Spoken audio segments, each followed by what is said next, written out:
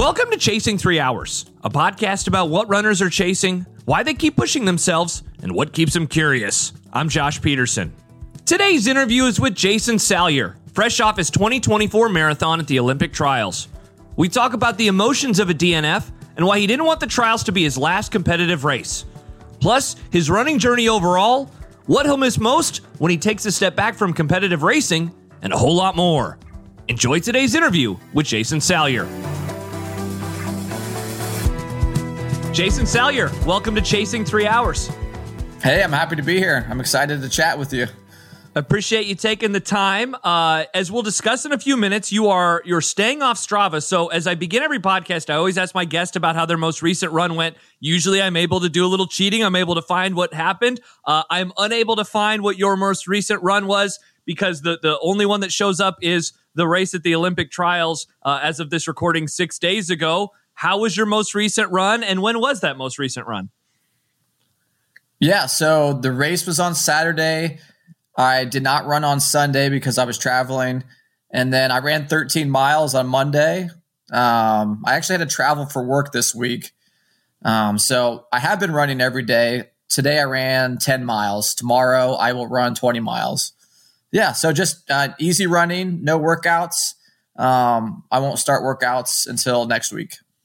So you're throwing yourself right back into it, and it's interesting. As you mentioned, we're not that far removed from the trials, and when we scheduled this, I think it was a few days before it, and we said we'd reconnect afterwards. And I wondered if we would be talking at this point in time, because in the immediacy of not finishing, you wrote on your Strava that you were done with competitive running. You'd still be running in the spring. You'd be volunteer coaching with high school, but you also added, it's a relief to not have to grind 100-mile weeks month after month. I reach my potential. That's the reality. The return on investment isn't there for me anymore. The next day you wrote, I can't go out like that. I won't go out like that. So I normally don't start the conversation with such big, heavy topics, but I have to dive in with this stuff. Let's go through we can talk about the race certainly, but I want to go through the emotions first of finishing, the feeling the next day, and the decision of this cannot be the last race that I'm remembered for.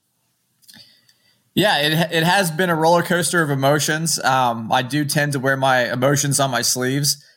When I did that post about wanting to kind of step away from competitive running, I meant it, but I slept on it. And then I thought to myself, well, the spring marathons are right around the corner. We're only talking like 10 to 12 weeks away. I'm in really good shape. So why not run another marathon or two? So obviously, the race didn't go as planned. It's a bummer, but when I reflect on it, my training, I give myself an A. I did do heat training. I did go to the sauna every single day for the 3 weeks leading up to the race. But obviously, that didn't work. Going to a sauna I don't think it can replicate kind of the sun exposure that I endured during the race. So there were 228 men that qualified for the race. I don't think all 228 were on the starting line. I think that number is probably closer to maybe 210 runners on the starting line. Only 150 runners finished. So that means 60 or so runners dropped out of the race. And I would imagine a vast majority of them dropped out due to the heat. Now, there were some people that were able to handle the heat very well, and I applaud them, and that's awesome, and I'm pumped for them.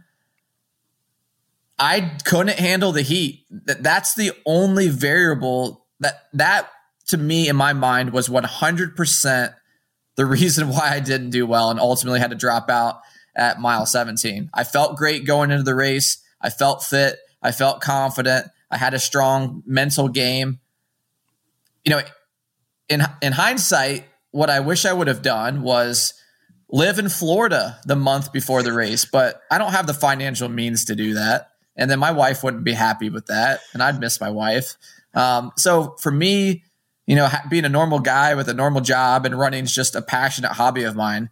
I can't afford to live in Florida the month before the race. So I think for these spring marathons, if they're cool weather, I think that will be my opportunity to shine and show off the fitness that I've achieved. I wonder, you mentioned your wife. I wonder how she played a part in the next day mindset of, okay, come on, we're not going to go out like this. Like, what did she mean to have you by your side throughout the feelings and emotions of Saturday and then into Sunday? Yeah, it meant a lot for my wife, Megan, to be there. So I had, what really stinks is, well, it's great and it stinks at the same time, is the fact that I had over 20 people make the trip to Orlando. So that's family and friends. And yeah, it would have been a much cooler story if I had a good race, but you can't race your best in every race. So having lows like this makes the highs even better. But yeah, she knows how passionate I am, and she's been supportive along this whole journey of mine.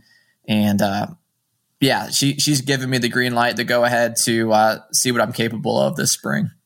You mentioned, going into the race, you feel like there was, no preparation that you could have done better outside of just getting to plant down in Florida for a month and really get used to that stuff. At what point inside of the trials do you realize, like, okay, first of all, it's not going to be the day that I was hoping for, but it's suddenly teetering into, oh no, this might have to be a DNF type day, because a lot of those early miles outside of the fifth one on your Strava, it's a lot of consistent paces in the 5:11s, even dropping below that into the 5:17s. At what point are you realizing that this might be getting into a different territory than I'd like? Yeah, so my qualifying race for the trials was California International Marathon. I ran 2:17 low there, so 5:14 pace. So everybody knew going into the race that it was going to be warm. And so I knew, or at least my pacing strategy was, I knew getting a PR wasn't realistic. But I also thought to myself, well, my training's great. My fitness is great. I've done the heat training. So, I don't need to slow down that much for this. I should be fine. So, I went out around 2:18 pace, maybe 5:15 average, give or take a few seconds. And then I would say at mile 10, I was like, it just hit me all of a sudden. Like, my breathing was fine. My legs were fine. It just, the heat exposure and the sun exposure, it just completely zapped me of my energy. I hydrated extremely well before the race. Maybe this is too much information, but my pee was crystal clear. I hydrated during the race. So I think the main reason why I'm not so down about it, like, obviously I'm down. Obviously it's a bummer and I'm disappointed. But I think the reason why I'm in relatively good spirits is because I don't think there's anything I could have done differently. Now, my goal going into the race was top 100. There's two guys that finished around 50th place that I've beaten before on multiple occasions. Shout out to those guys for having the race of their lives. So 100th place was around 224 flat, just under 224. And so I went through maybe 10 miles at like 5:15 pace, and I went through the half at around 5:20 pace, give or take a few seconds. But if I would have gone out at 2:24 pace, is there a chance that I could have finished the race and finished in the top 100? Maybe. But if I went out at 2:24 pace, I don't know this for a fact, but I think I would have been about dead last. And I don't know if my ego could have handled that. It's so funny you say that, because last year I ran the Lincoln Marathon, and I was 7 months after following my first ever sub 3. And so going into that one, my goal was, I want to see what I can do. Certainly 255 felt like it was in play given my training. And I'm going to be a little conservative and maybe push out after a 250 if I get the day that I was hoping for. And so I kind of went out in the middle of those. I was running 633s throughout the first half, and I knew that the sun was going to peak out.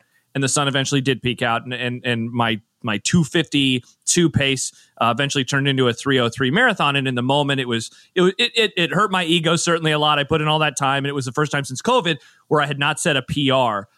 Come to find out, when the Boston qualifying times and all the applications, I end up missing Boston by 16 seconds. And so I say that long story to say, and I've asked myself this a million times, if I go out at 2:59:30 pace, which is what I would have needed, what happens to me in the back half? Because I melted down for going out, at a 252, 253-ish pace? I don't know the answer. There's a part of me that thinks, I could have done it. But there's also a part of me that's like, I probably would have gone pretty bad because the second half of the marathon was going to go bad either way. So it seems like you're probably dealing with maybe some of those similar thoughts.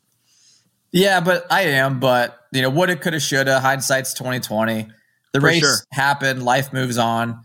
And I think we as runners take ourselves a little too seriously. Yeah, people care about our running, but nobody cares about your running as much as you do. Like, I had an overwhelming amount of support. I didn't race well. Nobody cares. I care, but nobody really cares. So, at the end of the day, you try to learn as much as you can from the experience. Training for a marathon, I've never done an ultra marathon. I imagine it's the same thing for an ultra, but it's tough when you have this whole cycle buildup and you're in good shape. And then you have this one opportunity to prove yourself. And there's so many variables for success in marathon running. And then if it doesn't go your way, you're just left, questioning yourself and, trying to reflect on what did I do wrong? What could I have done better? But sometimes there's nothing that you could have done better. Sometimes it just wasn't your day or the conditions just weren't conducive to running fast. For sure. And so I want to talk about then the what's next of it all, because one of the things, and I hit on this in the open, but that you mentioned on Strava, that the next time you said that there will be one big difference this time around. I talk a big game and I haven't performed like I said I was going to in the last two marathons. So that's on me. So this time around, there will be no Strava. Talk and training is cheap. It's race day that matters. And I know I'm still in the best shape of my life. Was that like an easy decision to say, like, zero, like what does LeBron say? 0 dark 30 or whatever. Like I'm going to push everything to the side and I'm going to focus on me because, I know that the community on Strava has been very welcoming. Obviously you got a lot of support for what happened on Saturday. I wonder if that's an easy decision or if you miss it, not even a weekend. It is an easy decision for me. I have a lot of followers on Strava. I don't know exactly how many, but it's getting close to 1,000. I post a normal run.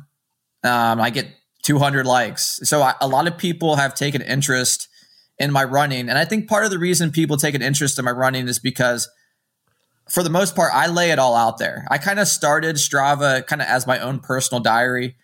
And I used to be a teacher. I used to be a language arts teacher. So I used to be a journalism major. So, writing and expressing myself and communicating has always been something I've enjoyed and I've been relatively good at.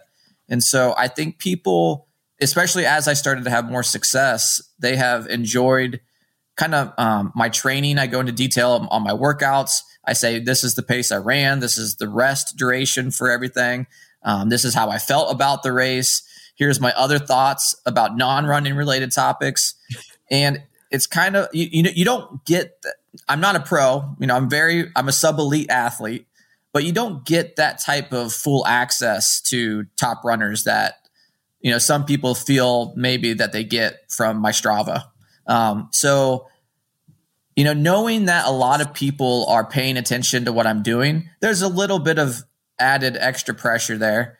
And I don't feel like I'm cocky. I feel like I'm confident. I feel, I put in the work. And so I'm confident that I'm going to perform at a high level. And so I haven't performed well in the last two marathons. Going back to Columbus. So in the fall, I won the Air Force Marathon for the second time.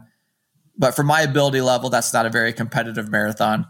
And then I ran the Columbus Marathon, which is the most competitive marathon in Ohio. And I think I think I shot myself in the foot by racing Air Force. And I think that made me tired for the more competitive marathon. So I think by me getting off of Strava, I kind of remove that additional pressure and it allows me to just focus on training without any extra noise. Do you think you're going to miss like the community or like, I don't know how much you enjoyed the validation, but do you think you're going to miss that type of stuff? I'll come back eventually, let's hopefully fingers crossed the training goes well. I stay injury free and I have a good race in the spring and then I'll be back. and hopefully people will welcome me back with open arms. Have you decided what your spring race is going to be? I haven't.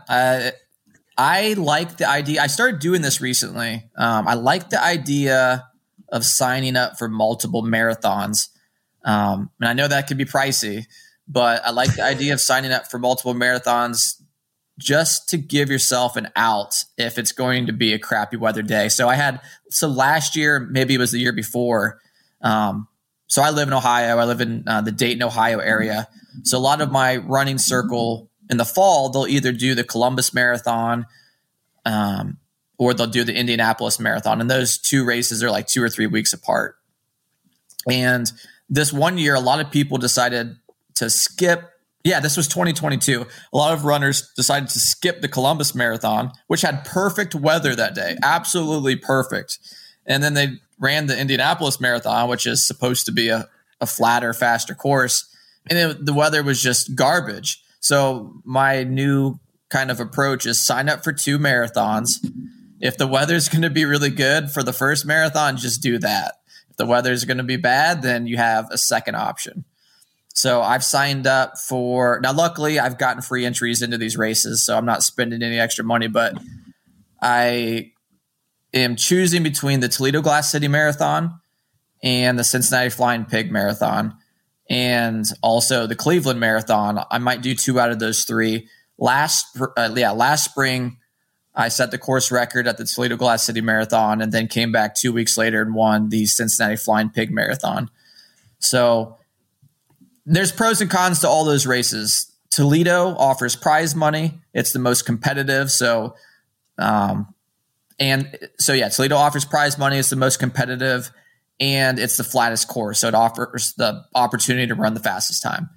Cincinnati Flying Pig, it's more of a local race. So there's a lot of local notoriety if you do well in the race.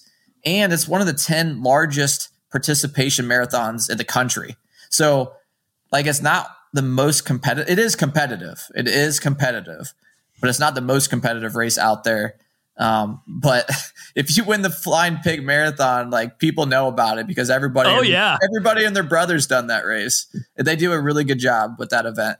And then Cleveland, I've won 3 or 4 Ohio marathons. And so I'm trying to see how many Ohio marathons I could win. So that might be one that I do as well. I wanted to read you one more thing that you wrote before we can kind of dive into your running journey, big picture. But you said that I'm ready to be a more present husband, family member, and friend. And so now I wonder, and that was what you wrote on Saturday, and then Sunday, and you kind of changed how you were going to view what was next. I wonder how you wrestle those emotions of the day and wanting to be a more present person. And you also had mentioned not running those 100-mile weeks with now the goals are still there. How do you balance those two things? Yeah, it's tough. And I think we'll probably get into this maybe the second half of the interview. But so I had a successful high school career. I had a mediocre college career. And then for a majority of my 20s, I did not run to my potential. Running took a back seat. I did a career change, so I was more focused on going back to school, getting my master's degree, trying to get my life in order. And so it wasn't until I turned 29, 30 that I had some good work-life balance. I had established myself in my professional career, that I had time to truly dedicate to running. And I felt like I hadn't reached my potential, hadn't come close to my potential. We can kind of get into that later. And so these last 2.5, 3 years, it's been running. Priority number 1 has been running. Priority number 2 has been running. Priority number 3 has been running. And so, I do have a supportive wife and a supportive family, but I'm just tired all the time. People ask me, hey, what are your hobbies? What are you talking about? I run over 100 miles. I ran 4,700 miles in 2023. And that averages out to a half marathon a day, even when you account for days where I didn't run at all. So I have a 40-hour-a-week job. I run a lot. I'm passionate about running. And then I am just zapped. I have no energy the rest of the day. And I do a lot of injury prevention. So the amount of injury prevention that I do and going to physical therapy and doing stuff on my own, it doesn't allow for much more time in the day to spend quality time with friends, family, and my wife. And so fortunately, those spring marathons are just right around the corner. So I'll get through these next 12 weeks. I'll run those. I was already going to be serving as a high school assistant track coach. I was already planning on being a high school assistant cross country coach this fall. So 2024 is my last year of competitive running at this level. And then I'm going to take a step back. I'm not going to quit running like I did in the past. We can get into that. So from July of 2020 to from July of 2020 to June of 2021, a 12-month span, I did not run. I gained 35 pounds. So I'm not going to do anything like that. But I just want to have more balance in my life. And, I've had these conversations with my wife. So 2024 will be my last year of competitive running. I'm 33 years old. I'll turn 34 in September. And then maybe I'll get the itch to be competitive again once I'm a master's runner at 40. I'm curious, looking back to, you mentioned all the big mileage that you just did in 2023. Obviously you're still doing big mileage right now. Like how much of this is competitive and how much of this is fun for you? It's your hobby. It's the 1, 2, and 3, but have there been like diminishing returns in that idea of it being something that you still enjoy versus something that you're, chasing after these big goals? Yeah, it's a 50-50 split, to be honest. It's a 50-50 split. So I think what really drives me is I am obsessed with maximizing my potential. So I don't want to be 40, 45 and then reflect on my running career and wonder, what if you had really gone for it? Now I did go for it. I've had a lot of success. I've won races. I qualified to the trials. I've bettered my college PRs. So at the age of 32, I set a lifetime personal best at the mile, the 5K, the 8K, 10K, the half, the full. So that obsession with maximizing my potential has been what's fueling me. But yeah, there's plenty of days where I get up and I'm like, I don't want to run. This stinks. And but once you force yourself to start, once you get through that first mile, then you never regret a run. But yeah, there's plenty of days where there's plenty of runs where I'm thinking mid-run, like, I hope this marathon goes really well because I can't wait to be done grinding like I am on a weekend, like on a week and monthly basis.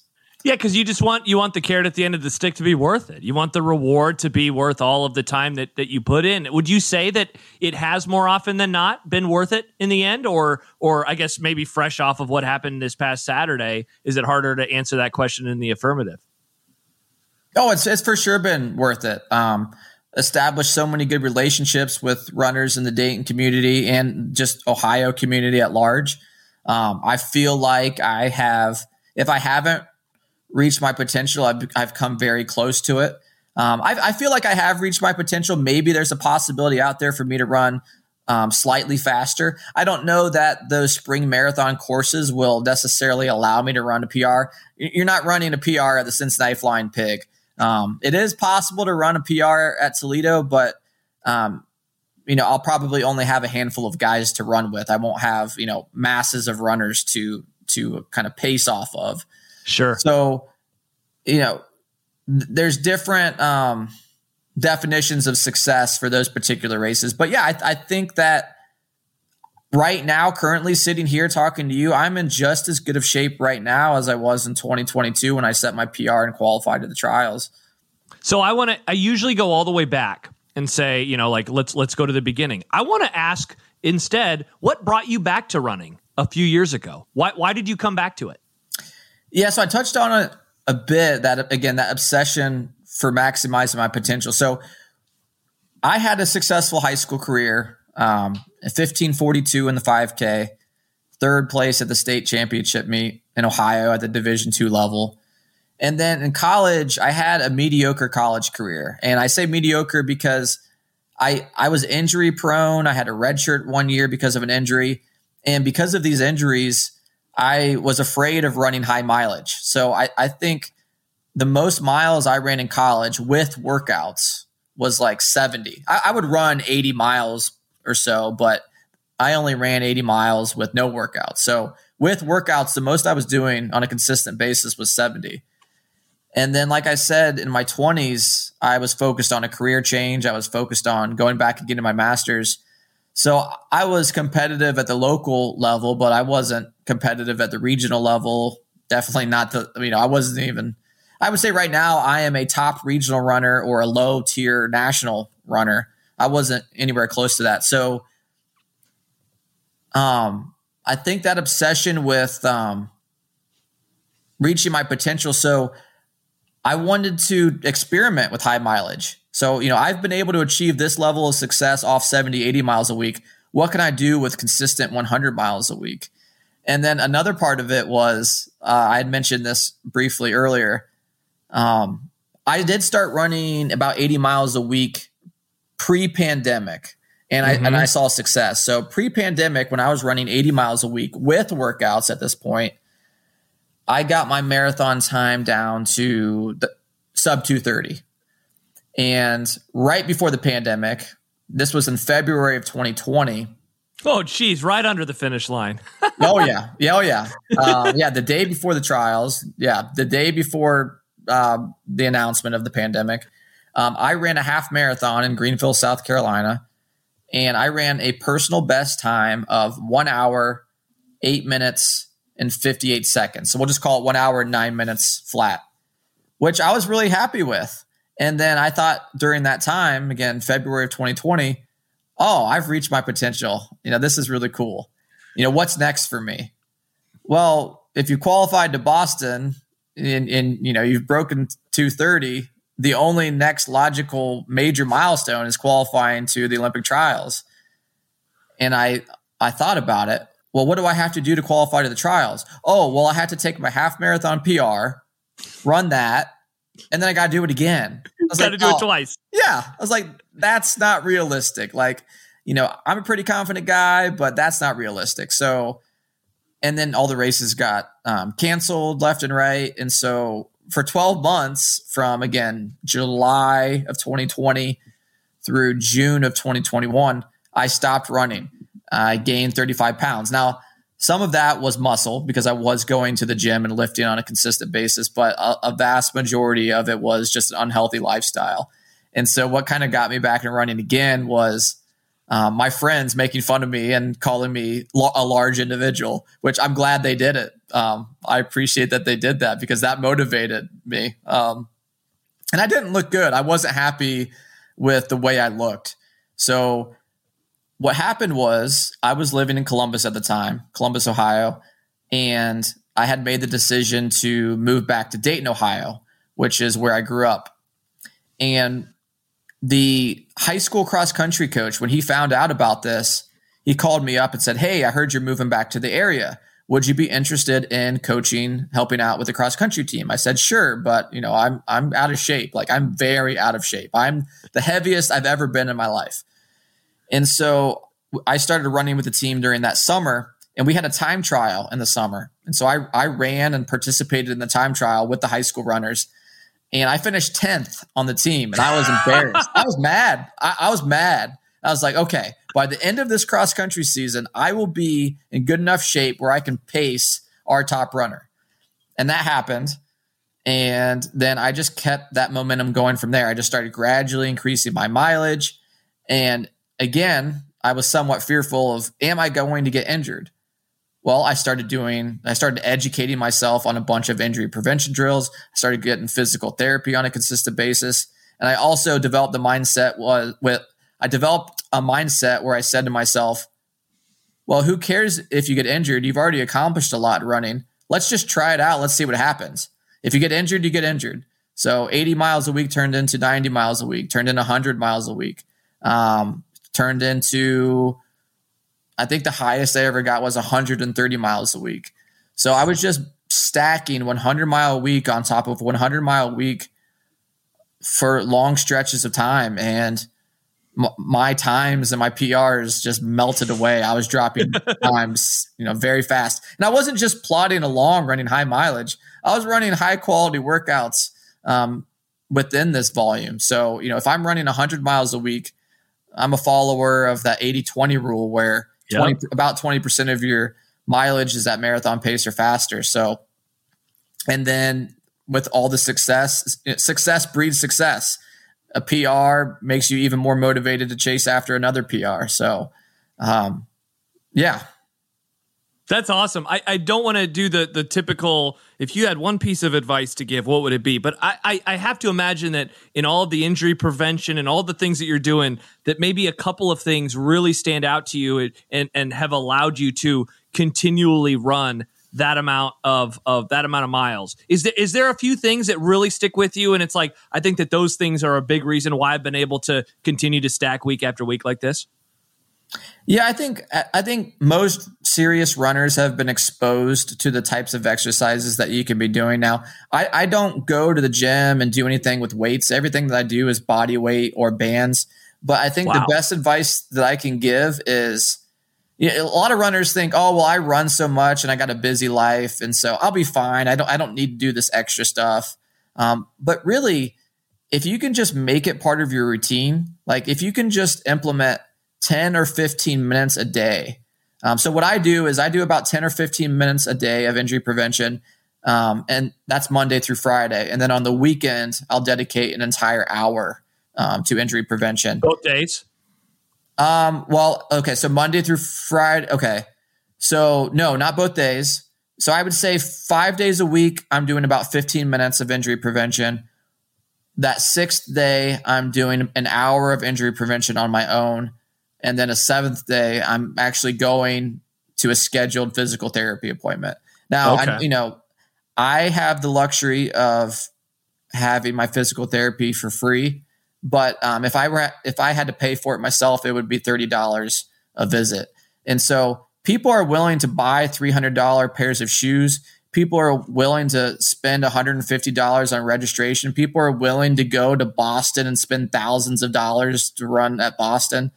Why not pay the money to take care of your body so that you can perform at your best? Yeah, I couldn't agree with you more. At what point then, as you mentioned, these PRs are continuing to happen. When does the trials become something that not only that you would love to do, but that you think is suddenly a realistic goal? Because again, before the pandemic, you get a sub 230. You run a half marathon that if you multiply it by 2, that would qualify. But obviously, there's a long way to go after that. And by that point, and I mean, I've seen it in recent years. I know that my days of chopping off 30 minutes on marathons are long gone. I was able to knock off 8 in this past October to get to a 251, and I was like, this is probably the biggest chunk I have left. So what does that picture look like for you as you come out of the pandemic, as you start running again, and as that goal maybe re-enters your mind? Yeah, so January of 2022, again, this is after that cross-country season with the high schoolers. I ran the Houston Marathon, which is a fast course. If you haven't done Houston, I recommend that you do it. There's been so many records that have been set there. The women's half marathon record has been set there. The women's full marathon record has been set there. The American record, that is. And the still existing men's American half record set by Ryan Hall a long time ago. Years ago, yeah. Is still from there. And actually, I think the women's American record in the half has been set there like multiple times in the last 3 years, and it was just set there recently. So I had a good race in Houston. I think I ran 225 high. We'll call it 226 flat. And so that was a race where I wanted to run in the mid. So again, I had run just under 230 prior to the pandemic. And so my goal going into Houston was to run mid 220. So around 225, 226. And I executed it perfectly and felt really good about it. And then I think one way to really try to knock off a bunch of time is to train through a season where you don't run a marathon. So Houston is in January. And so for the spring, instead of me choosing to run a marathon, I chose to have my peak race be a half marathon. So what does that allow you to do? It allows you to run an all-out effort, gauge your fitness, maybe chase a PR at the half marathon distance, but then your body's not completely wrecked. So you can just jump right into your next cycle without having to take all of this downtime. I think too many people that, the marathon is king. The marathon gets all the glory. But what happens when you run marathon after marathon after marathon, every single cycle, every single build, like you have to kind of start from scratch for that next build, that next cycle. So by me purposefully choosing not to do a spring marathon in 22, I think that just allowed me to continue building that fitness and that consistency. And then I started, like I said, I started PRing at the shorter distances. So, from a training perspective, I'm all about reverse linear periodization, which means at the beginning of the block, you're doing a lot of shorter speed stuff. And then as you progress through the training cycle, you start becoming more gradually marathon specific. So you might start out with mile race pace stuff, and then 5K workouts, and then 10K workouts, and then half marathon workouts. And then, the month or so leading up to the marathon, now you're doing marathon specific workouts. So I was PRing at every distance, which just gave me more and more and more confidence. And the first time where I truly believed that I had an opportunity to qualify the trials was inside of a workout.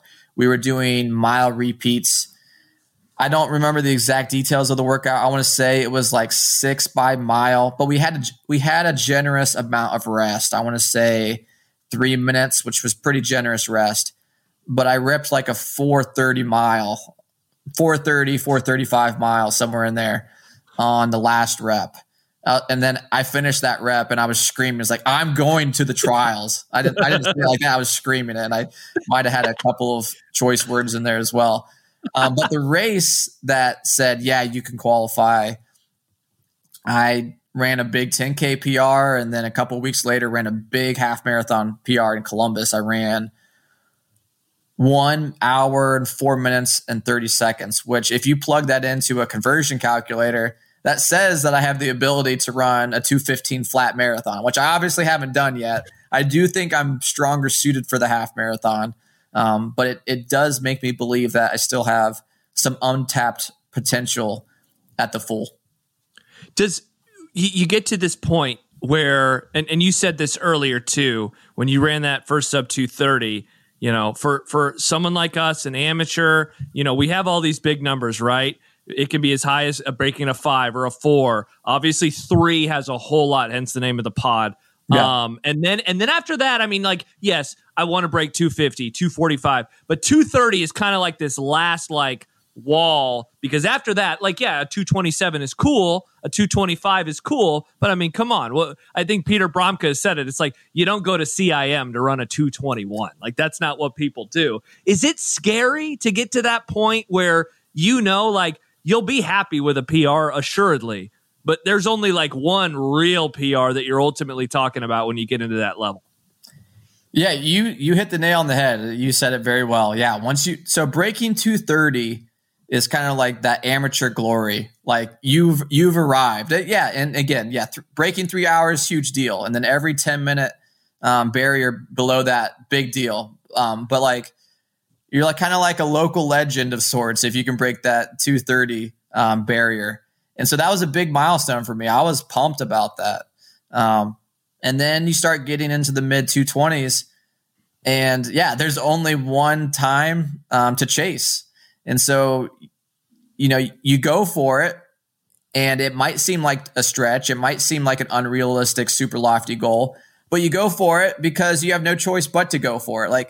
If you run a 225, I'm only going to try to run a 224 the next marathon. No, you're going to try to break 220. You're going to try to inch your way closer to that 218. If I had to guess, in 2028, the standard for men will probably be go under 217. If I had to guess, it'll probably stay the same for women at 237. So you just go all in. You just take all of the chips and you put them in the center of the table and you go for broke. That's the only way to do it. You mentioned the half marathon PR then that would be equivalent to a 2:15, and that was in 2022. So as that year goes on, and you mentioned this earlier, it's the 2022 CIM. That's when you run a 2:17.14, and you qualify. Was that your first crack at it? And if so, did you have a feeling that day that like this is going to be the one? I am where I need to be able to go sub 2:18. That was my first attempt at it. I had a lot of confidence going into the race, obviously from the half marathon in Columbus. I went out pretty fast, and I had to intentionally slow myself down at the 10K and say, Jason, you're being stupid. Slow down. The standard is 2:18, not 2:15. I think my first 5K, I was like on 2:15 pace. And so had I not slowed myself down then, I don't know if I would have qualified. Now, a lot of people that have not run CIM or are not familiar with CIM, they'll kind of poo-poo it like, oh, yeah, of course you ran your PR there. It's a downhill course.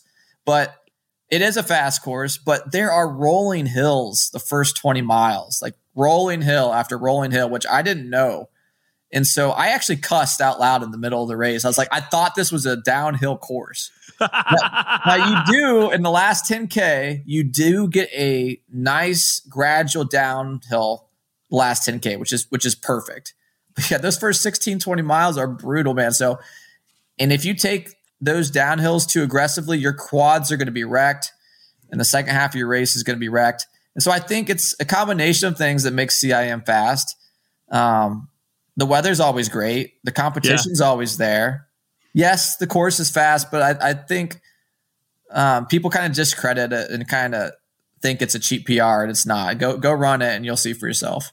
What's the energy like? Because obviously the window at that point is open. So, anyone that's at your level on the men's side, anyone that's in that level on the women's side, like we know why you're going there. What's it like when you get to the start line of that race where, there's this pressure, but excitement and nervousness? What does that feel like? Yeah, it was unlike anything I've ever experienced. So I haven't actually, you know what? I have crunched the numbers, and I believe CIM, as far as marathon, as far as American marathons go, I think CIM has the most competitive depth. I think it will have more runners under 2:30, more runners under 2:20 than Boston and Chicago and New York. So, yeah, I think I finished maybe 33rd in the race. So that's wild. Like, you qualify to the trials and you finish 33rd. So in my local community, people that aren't really familiar with the running scene, they'll be like, oh, well, you got first place in the Air Force Marathon. Oh, but I saw you got 33rd at CIM. What happened? Like, no, this is like the most competitive race in the United States as far as depth. So yeah, it was wild just being surrounded by so many talented runners. I had a pack to run with literally the entire race, 5-10 guys working together. And like I said, I went out too fast, so I had to intentionally slow down. While I slowed down a little bit, I got a new group to work with. So yeah, it was a great race experience to have so many bodies there, propelling you to do your best and stay on pace. I don't mean for this to be a flippant question, but why now in hindsight do you think that that's the fastest you've ever run a marathon?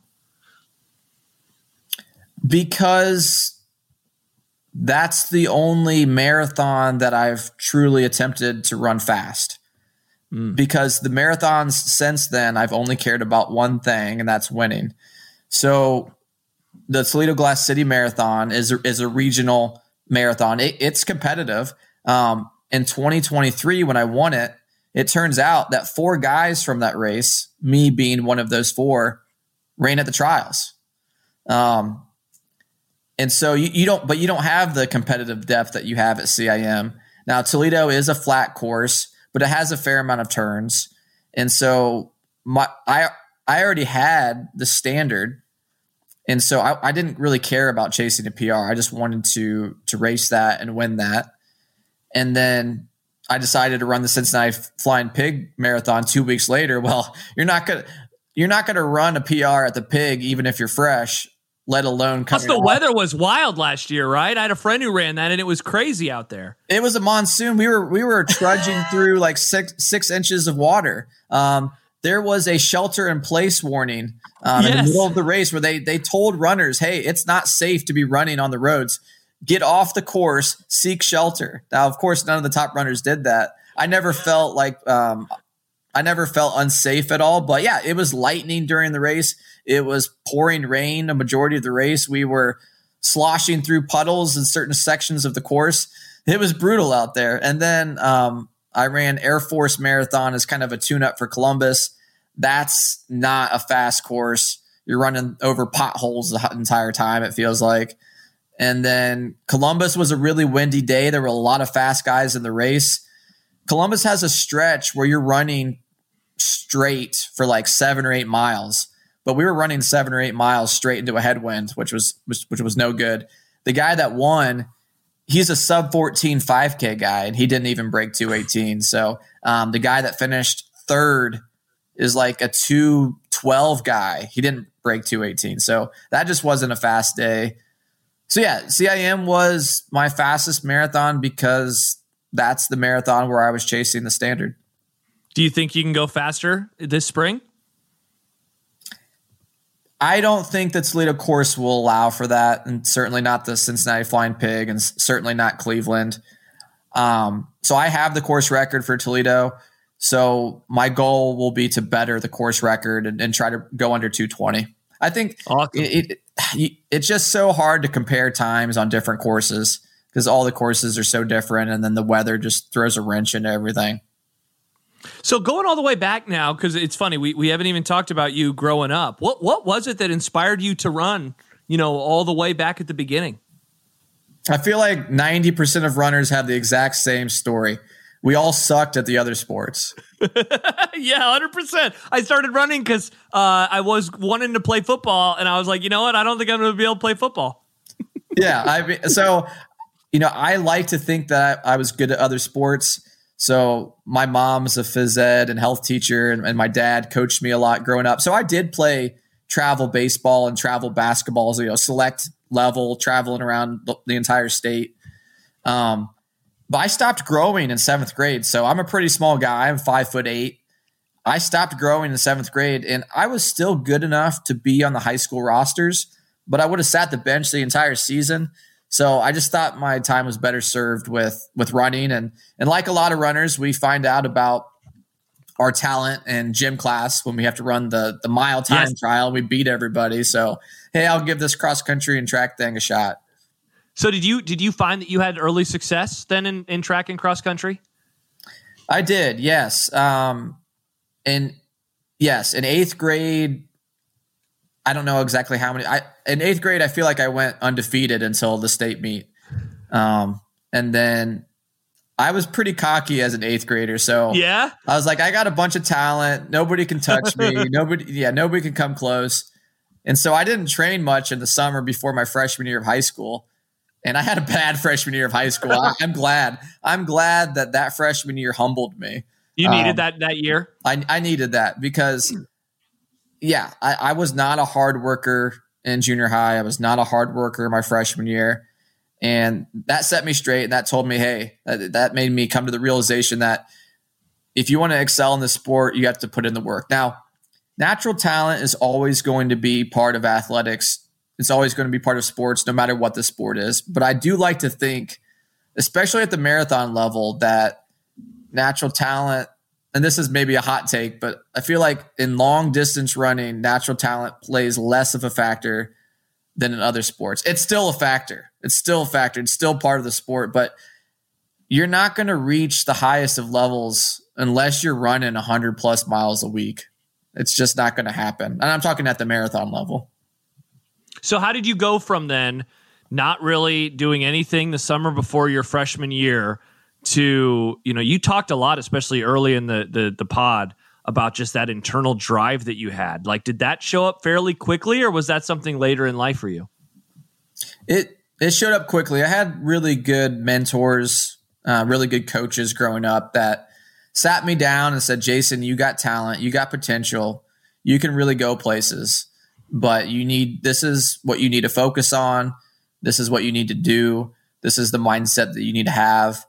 And so, yeah, starting my sophomore year, I was doing everything that I should have been doing. So I do feel like I reached my potential in high school. It was just that freshman year that was a bad year, but my sophomore, junior, and senior year, I was all in on running. And I was all in on running. I tried hard in college, but again, I just started getting injured. I never really got injured in high school, and then I started getting injured in college. And then, like I said earlier, I was kind of afraid of experimenting with high mileage. And so I kind of stayed in that 60 to 70 mile range, and was able to achieve some level of success. I like to brag about this. I beat Clayton Murphy twice in cross country. Clayton Murphy, 2016 bronze medalist at the Olympics. I beat him. I like to say I beat him in the 8. I don't specify what that means. I beat him in the 8K, not the 800, which was his specialty. And I also usually leave out the fact that I was a 5th year senior and he was a true freshman, but I beat him twice.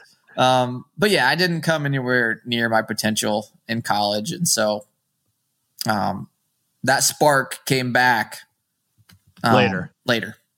That's okay. That's so interesting because, I found your page because you ran at Bowling Green, and, I do play by play. So I've been to a million bio pages. I kind of always am knowing exactly what to look like. Well, the first thing that jumps out is your last year. It mentions what happened and that you were the first runner at Bowling Green to earn a first team All-MAC since 1995. So it's very interesting hearing how you are talking about it. And obviously I can tell that it's the internal standards that you held yourself to versus the external standards that someone like me would see and say, wow, first team All-MAC, first time in, let's see, that was 6 or 13. So in 18 years, I was going to ask, that had to mean a whole lot to you, but it seems like, it was just I don't know. What was that for you? It did mean a lot to be the first all-conference runner at our school in close to 2 decades. It did mean a lot there. But I felt like that was something that I was very much capable of doing. It wasn't like a stretch or a lofty goal. It was something that I could do. If I worked hard, I could accomplish that. Now, I didn't go to Bowling Green for running. I went, there's so many different reasons why you choose to go to a certain university. Bowling Green is not known for their running, obviously. I like to tell this story. So my freshman year at Bowling Green, our team got last in the conference. And then my sophomore year, our team also got last. But my junior year, our team got last. And then, but my senior year or my 4th year, we got last. But 5th year, we got last. So, yeah, we got last every single year I was there. Now, that's not because the guys there aren't trying hard. My best friends are from college. Those guys worked hard. We were just a one scholarship team. We literally had one full ride to divvy up. And so we were competing against schools. How many runners did you have to divide that up between? 2. I was on a half ride scholarship. So okay. The rest of the team had half a scholarship to work with. So, the guys that went there were guys that were really passionate about running and wanted to keep running and wanted to, continue bettering themselves. But we were really a Division III school competing in Division I. Interesting. Do you have any regrets about how you approached it in college? I mean, especially given what you've been able to do the last few years and those fears of high mileage, I guess, being overcome. Do you have any regrets, or are you kind of happy that it played out the way it did because it led to whatever happened after that? I do regret it. I didn't take injury prevention seriously. I thought I was invincible. Hey, I'm a 20, 21, 22-year-old guy. I'm not going to get hurt. I don't need to do this injury prevention stuff. And actually, even when I did get injured, I had athletic trainers and physical therapists showing me things that I could do to strengthen myself. But I didn't really buy into all of that. I've kind of developed the mindset that getting injured was just kind of a fluke, or it was just kind of a randomness. And I didn't think that doing all of these exercises and drills would really amount to anything. I thought it was just a waste of time, to be frank. So yeah, I regret not taking injury prevention seriously in college. I would have run a lot faster. So I've obviously run in college in the 5K on the track. I ran 14:42, but then at the age, I ran 14:42 at the age of 22. And then at the age of 32, a decade later, I ran 14:20. So I bettered my 5K PR by 22 seconds. But if I had the same work ethic that I have now, if I would have had that work ethic when I was 22, I think maybe I break 14, maybe. So yeah, I do regret that.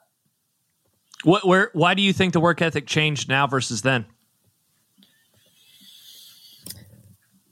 I feel like, again, I was a teacher. I was a high school and middle school teacher. That profession wasn't for me. And then again, most of my 20s, I was focused on getting situated in life professionally. Yeah. And I lucked out a little bit and had a 100% work from home job. And that just opened up my world. I had so much extra time on my hands. I was done with school. I was working from home. I didn't have to make these commutes. And so I was like, man, I'm bored.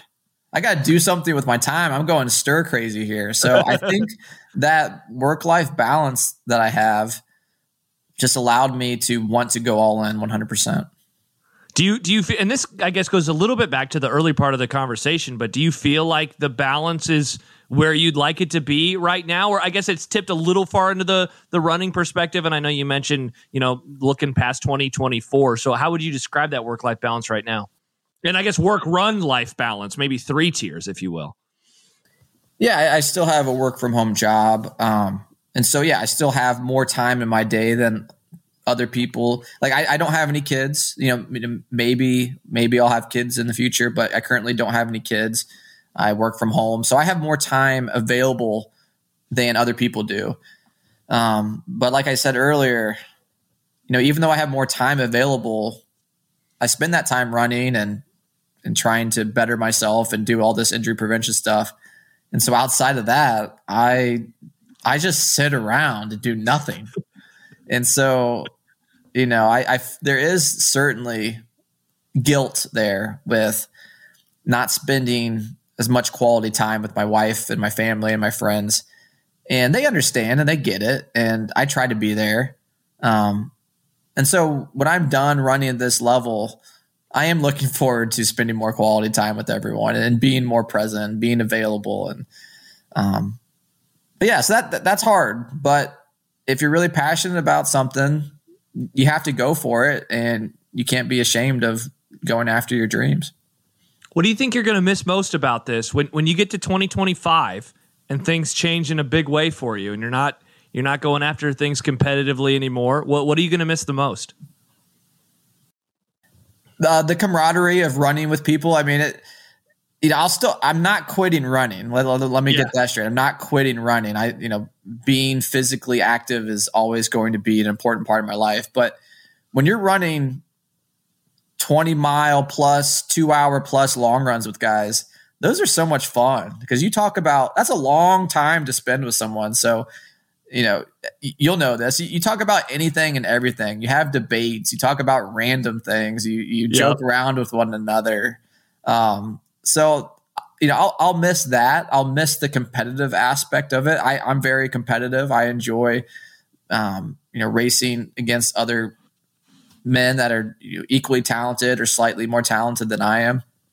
But I'll still very much be part of the sport. I am a cross country and track high school coach. And so actually I'm coaching currently one of the top sophomore runners in the nation. He's ranked in the top 5 in the nation in the 2-mile and the 5K. And so I'm coaching him. I'm his training partner. And so coaching and giving back to the sport will still allow me to stay linked to the community. How have you found yourself responding to being a coach? What has that been like for you? What have you learned as you have gotten into this over the last handful of years? Yeah, I'll admit. So our high school cross country roster, boys and girls combined, I don't have the exact number, but maybe it's somewhere around 60 to 70 runners. What I don't do well, this is something I need to do better at. I don't do extremely well interacting with JV runners. And I know that sounds super elitist, but the thing is, for me, there's so many different motivations for running, especially at the high school level. Some high schoolers are just there for the gym credit because they have to get a gym credit. Some high school kids are there because they got cut for another sport. Some high school kids are there just because their parents are forcing them to do something. Yeah. Some runners are there just because their friends doing it. And I see a lot of runners that don't really care about doing their best. I see a lot of runners trying to hide on their normal runs. So, we do force them to run a lot on the bike path so we can monitor them. But yeah, every once in a while we'll have a free run where you can run wherever. Every single time we find them walking, we find them hiding. And so I think I would be really well suited to be a college coach. Having a roster of 10 to 15 people that are locked in and committed to doing the best that they're capable of doing. And so at the high school level, some of the conversations that they have on long runs, it's kind of cringy, and I don't always enjoy that, but I do enjoy running and coaching the guys that take it seriously. Yeah, I guess the thing that is so interesting to me, and that I thought when you first started saying what you did, I thought you were going to say I don't understand the younger generation, because I feel like that's how I feel about everything right now. Yeah, because we're the similar age. I'm 35, you're 33. Yeah, and it's just man, you get old fast is kind of the lesson that I've learned over the last few years. Yeah, I think I'm just old. I don't think I understand the younger generation. That's definitely part of it for sure. Let me ask you one more running kind of big picture one. 2028 rolls around, or 2026, 2027. Essentially what I'm asking about is the trials. Mm-hmm. Do you feel like there's going to be a pull at all, or do you think you're going to be able to stick to this 2024 being kind of the last hurrah? So for the 2028 trials, the qualifying window, I believe, would start in 2026. So, well, I'll first have to see how these spring marathons go. I'll have to see how this fall marathon goes. And if those marathons go well, I think that increases the probability that maybe I see what I can do in 2026. So hopefully 2024 goes really well. I think because even if I run a 2:16 in 2025, that won't qualify me to the trials because, again, the window hasn't opened yet. So I probably will maybe relax a little bit more in 2025. Maybe let's assume I do really well in 2024, and I think I still have some juice left in me. I'll cut it back still in 2025, especially in the early to mid part of the year. And then I might ramp it up in the fall of 2025 and try to do the Houston Marathon right when that qualifying window opens up.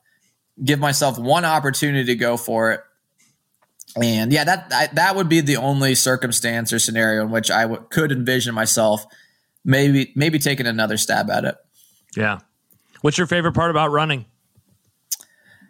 The camaraderie with if you go on a 2-hour long run, that's like going out to the bars on a Friday night. It's just as fun. It's just as enjoyable. And so that's what I love most about running. I like the camaraderie of it. And I like just pushing your body to its potential. That's what I like. So I finish every podcast by asking my guest about what they're chasing. It could be a literal time goal. It could be qualifying for something, or it could just be a feeling.